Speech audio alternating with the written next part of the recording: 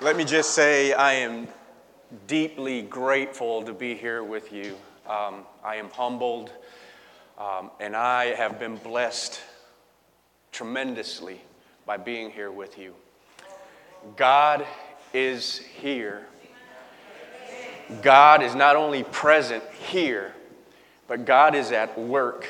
And let me just say that wherever God is, and He's everywhere, He's always going to be at work, especially in people's hearts. And He has been ministering to me this morning. And God has been using the praise team and you to minister to me as well. Thank you so much. I feel blessed to be here with you.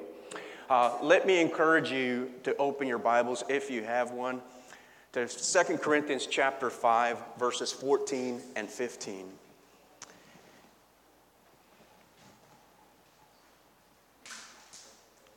2 Corinthians chapter 5, verses 14 and 15.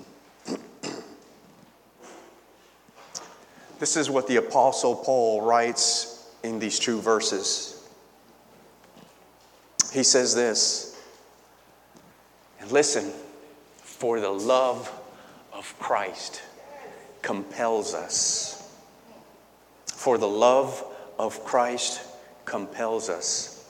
Since we have reached this conclusion, if one died for all, then all died. And He died for all, so that those who live should no longer live for themselves, but for the one who died for them and was raised. Isn't God good? God is good. And I'm going to tell you why these two verses are one of my favorite verses in the Bible. Because when I look at this, and especially when I reflect on the life of the Apostle Paul, especially in this chapter, I'm reminded of all that God has done in my life. And basically, that's what I want to share with you today. Because I know that if God has done something for me, He can do it for anyone. And I'm going to tell you why. Yes, God has used me to be a pastor of 3 churches. That's great. But what keeps us going as Christians, what keeps us going as servants of God, what keeps us going as followers of Jesus Christ is not who we are, what we can do, but what He has done for us and continues to do for us. And that is the most important thing in our lives. Knowing that God seeks those who need Him, and knowing that once we realize that there is a God who loves us, and not only loves us, but is willing to do the work for you, to do something in you so that He can use you for His glory, when you come to that realization, then you know that God will never leave you, and you know that God will never forsake you.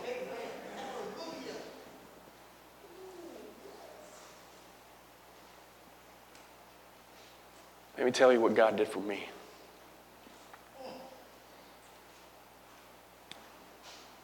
I used to hate God. I used to hate Christ. I even hated my own family.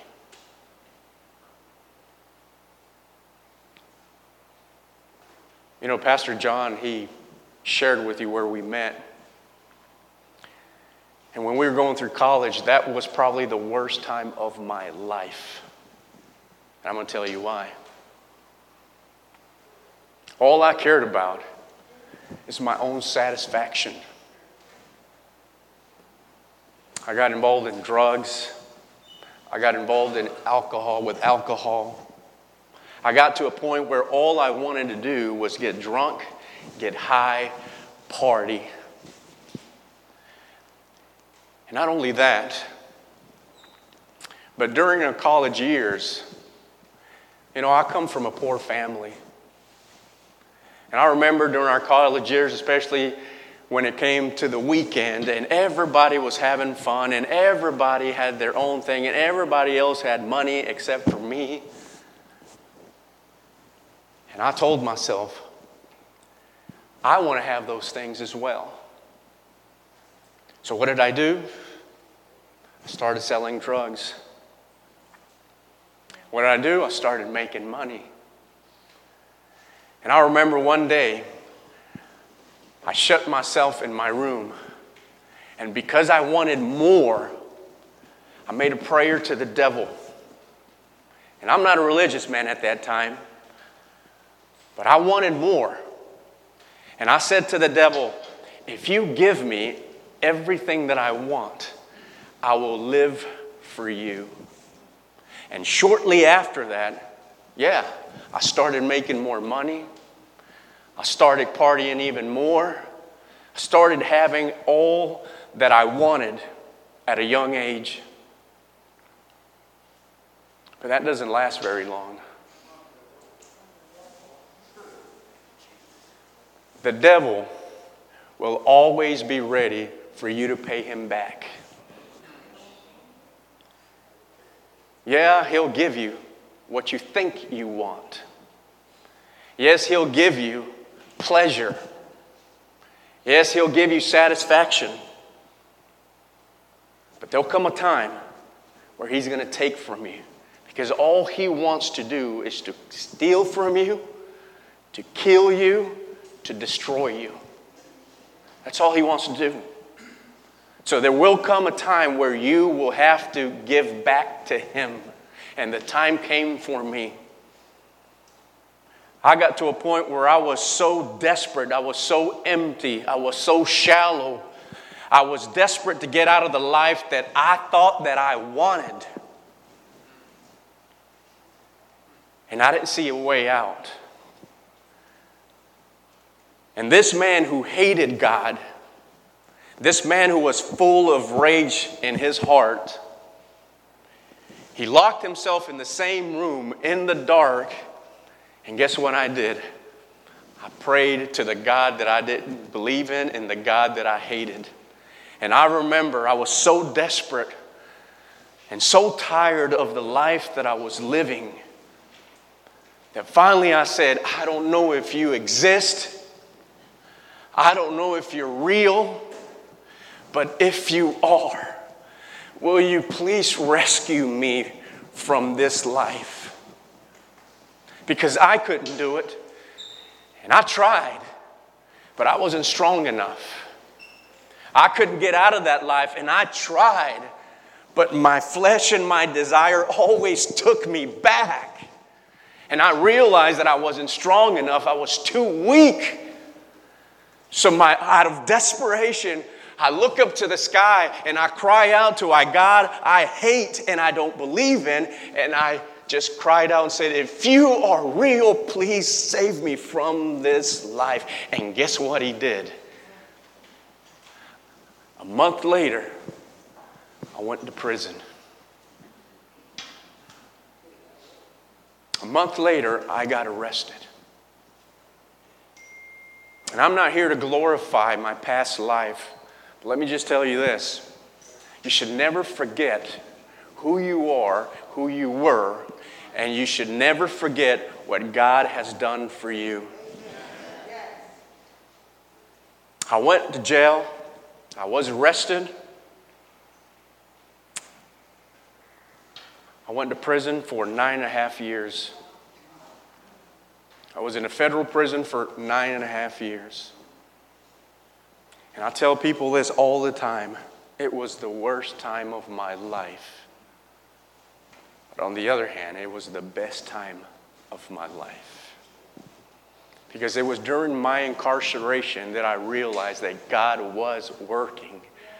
I asked for him to deliver me and to rescue me. And this is his way to say, I'm going to do something in you. I'm going to allow something in your life so that you can stop and be still and know that I am God. Sometimes we're so busy with our own lives, and you're so busy trying to satisfy and fill your soul with the world, that in our humanity, and because we're so lost in this world, we forget that there's a creator, there's a God who created you for him. And sometimes God allows things in your life and allows hardships in your life so that you can look up and say, if I can't rescue myself, then I need to cry out to the one who can. And it was in prison that God was working in my life. It was in prison that God showed me what He wanted to do with me. And I took my time in prison to do one thing, to know Christ even more. And that's all I did when I was in prison. And today, this is why I serve my Lord and Savior. Because I am convinced that He has saved me and He has transformed me. And I know that if He did it for me, the God-hater that I was, He can do it for anyone else.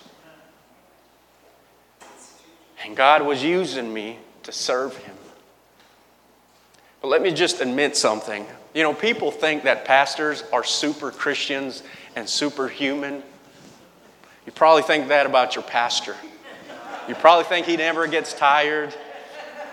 You probably think that he's a Superman disguised as a Christian. But even in our Christianity, even as Christians, we get discouraged. We get disappointed, right? Sometimes we want to give up. Even knowing that we have hope in Christ, sometimes we just want to give up, right? You're tired. You're tired of what's going on in the world. Maybe you're tired of what's going on in your life. Not only that, you know, as pastors, especially during this pandemic, I wanted to give up. I wanted to give up. You know, and on top of that, as Christians, the world is constantly ridiculing us, right? They're calling us crazy. They're calling us stupid, closed-minded. And sometimes we just want to give up. But Paul says, you know, I felt that way as well. People were questioning his ministry, his integrity, his faith, his motives for serving Christ. And Paul is saying, you know what? I could listen to the world and give up, or I could remember what God has done for me and use that as a motivation to carry on and persevere and live for Christ and serve Christ and be a light and a salt of this world. If I want to listen to the world and give up and allow the world to step on me, or you can constantly be focused on the power of Christ in your life. So Paul tells us, I'm going to tell you why I'm motivated. I'm going to tell you why I'm going to persevere. I'm going to tell you why I'm not going to give up. And he tells us why. And he says, let me begin by reminding you that Christ loves you. He says, for the love of Christ compels us. He begins emphasizing the love of Christ, right? And he's basically saying the reason I'm not going to give up, the reason I'm going to persevere, the reason why I'm going to continue in this Christian journey that I find myself in is because I know that Christ has loved me. And His love drives me. His love controls me. It constrains me. It obligates me. So that tells us that Paul didn't stop thinking about the love of Christ, the reality of the love of Christ in his life. And when we think about the love of Christ is one of the most powerful spiritual realities in the life of the Christian. It is. And he's telling us. He is telling us, one, that God is love. 2, that Christ is love. And 3, that every Christian has experienced the love of Christ when He gave Himself for us. So never forget that you are loved. You're loved by God. You're loved by Christ. And we have a choice to either give up or to continue. You may be discouraged, but our faith is in Christ and our hope is in Christ. And he says, this is what keeps me going, the love of Christ. This is what controls my life, the love of Christ. And when you experience the love of Christ, you understand that you no longer live for yourself, you live for Him. In other words, that same love that you've experienced, that same love that is present and real in your life, it dictates how you live.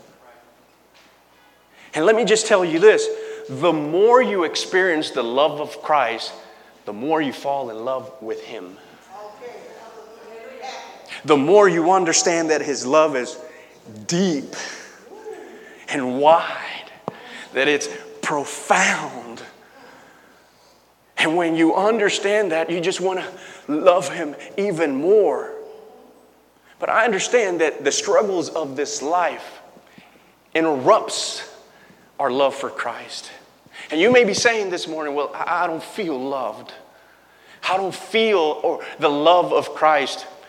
And there are reasons behind that. Think about this. If you are a Christian and you're not experiencing the love of Christ, then it's time to examine ourselves, right?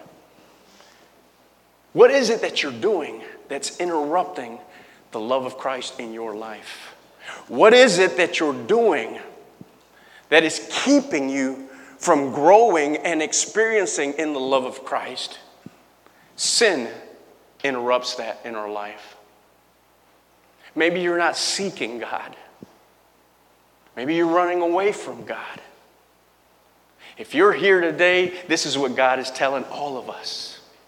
You may be running from me, but I'm not going to stop loving you. You may not be seeking me, but I'm seeking you. And there's sometimes we're at fault why we're not experiencing the love of Christ. And Paul is saying, I'm not going to give up because I know that Christ loves me. And then Paul says this, and I know that He loves me because I'm convinced of what He's done for me. That's why I know that He loves me. It's not because I'm so good looking. It's not because I'm so religious. It's not because I'm just that great of a Jew. It's not because of that. He says, the reason I know that Christ loves me is because He died for all. He was convinced that Christ died for all. And he says that right here, for the love of Christ compels us, he says, right? Since we have reached this conclusion, I am convinced of this very thing. He says that one died for all, right? And then all died. And He died for all so that those who live should no longer live for themselves, but for the one who died for them and was raised for them. So He was convinced that Christ died for all. And on a personal level, He's saying, I know that He loves me because He proved that when He died on the cross for me. You know what Paul is telling us about Jesus Christ? One, he's saying, Christ, I acknowledge and I recognized and I'm fully convinced, I have this settled conviction that Christ is the only one who is qualified and worthy to be the Redeemer that I need. I mean, that's what he says. He says, for the love of Christ. He's recognizing Jesus as the Messiah, the anointed one, the Son of God, the one God sent to die for the whole world.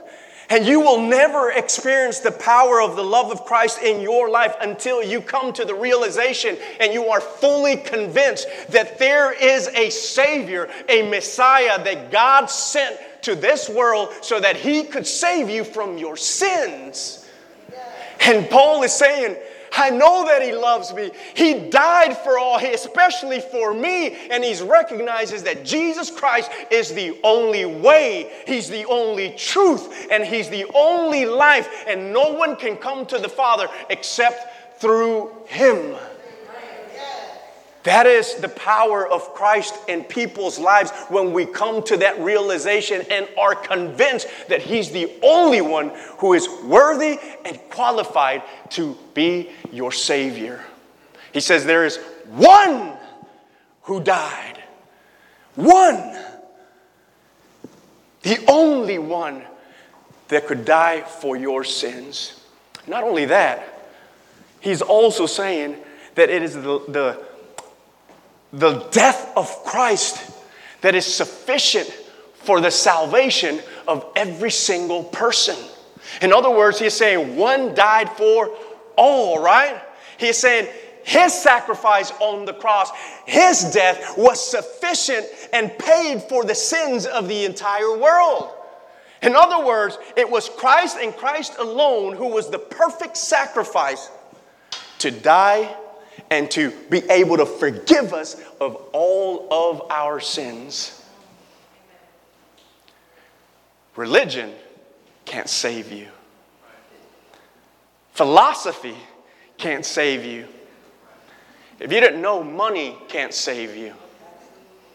This world cannot save you. And Paul is saying, Jesus is the only one who is qualified to be your Redeemer and your Savior. And He is saying it was His death on the cross that shows us that it was sufficient for the salvation of all. Which means this: there's no one that is bad enough, who is a sinner, that cannot be saved. What Paul is saying, if He saved me, and Paul was a God hater. If you remember, he was persecuting the church. He was killing Christians, right? And he thought he was serving God. And Paul is saying, if He saved me, a wretched sinner, He can save you as well. Because Christ doesn't care where you come from, where you've been, who you are. All He cares about is for you to recognize that you cannot save yourself and that you need Him for the forgiveness of your sins. That's what He's looking for. He doesn't care where you come from. He doesn't care what you've done in the past. He cares about your soul. And He cares about bringing you to God the Father. He cares about you. Paul is saying, this is why I'm convinced that Jesus loves me, because of what He did for me. He died for me. He died for all. And not only that, He's also saying that He is convinced that Christ is the only one who can transform your life and rearrange it in such a way where you could just focus on Him.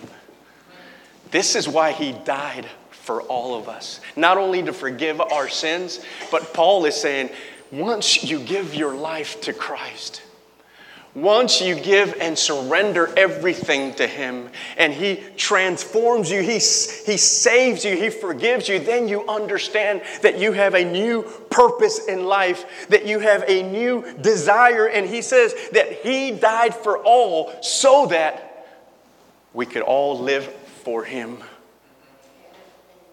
That we could live for Him. You're no longer living for yourself. You're no longer living for this world. Let me just remind you that you exist as a believer in Christ to live for the one who died for you and who was raised for you. That's why we exist today. This is the power of Christ in you. But you have to come to that realization. You have to be convinced, first of all, that you need Christ. And second, that He is the only one who can do the work in your life that you're unable to do. So you have a choice. What are you going to choose? Are you going to keep going the way you're going? Or are you going to look to Christ? And this is the day that if you have not given your life to Jesus Christ, you're not here by accident. You're here because God is saying, what are you waiting for? Aren't you tired of your life? Aren't you tired of what you're going through? You have to decide today what you want to do.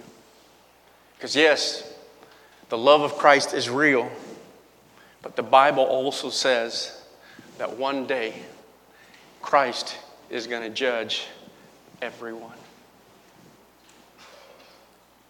And that was one of the things that compelled me to run to Christ. Let me just finish with this. In my time of desperation, not only did I want to be rescued from the life that I was living, but I came to the realization that if I died while I was living the way I was, where was I going to end up?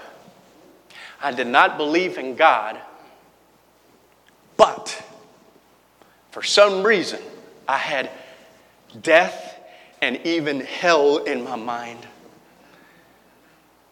And I was afraid to die.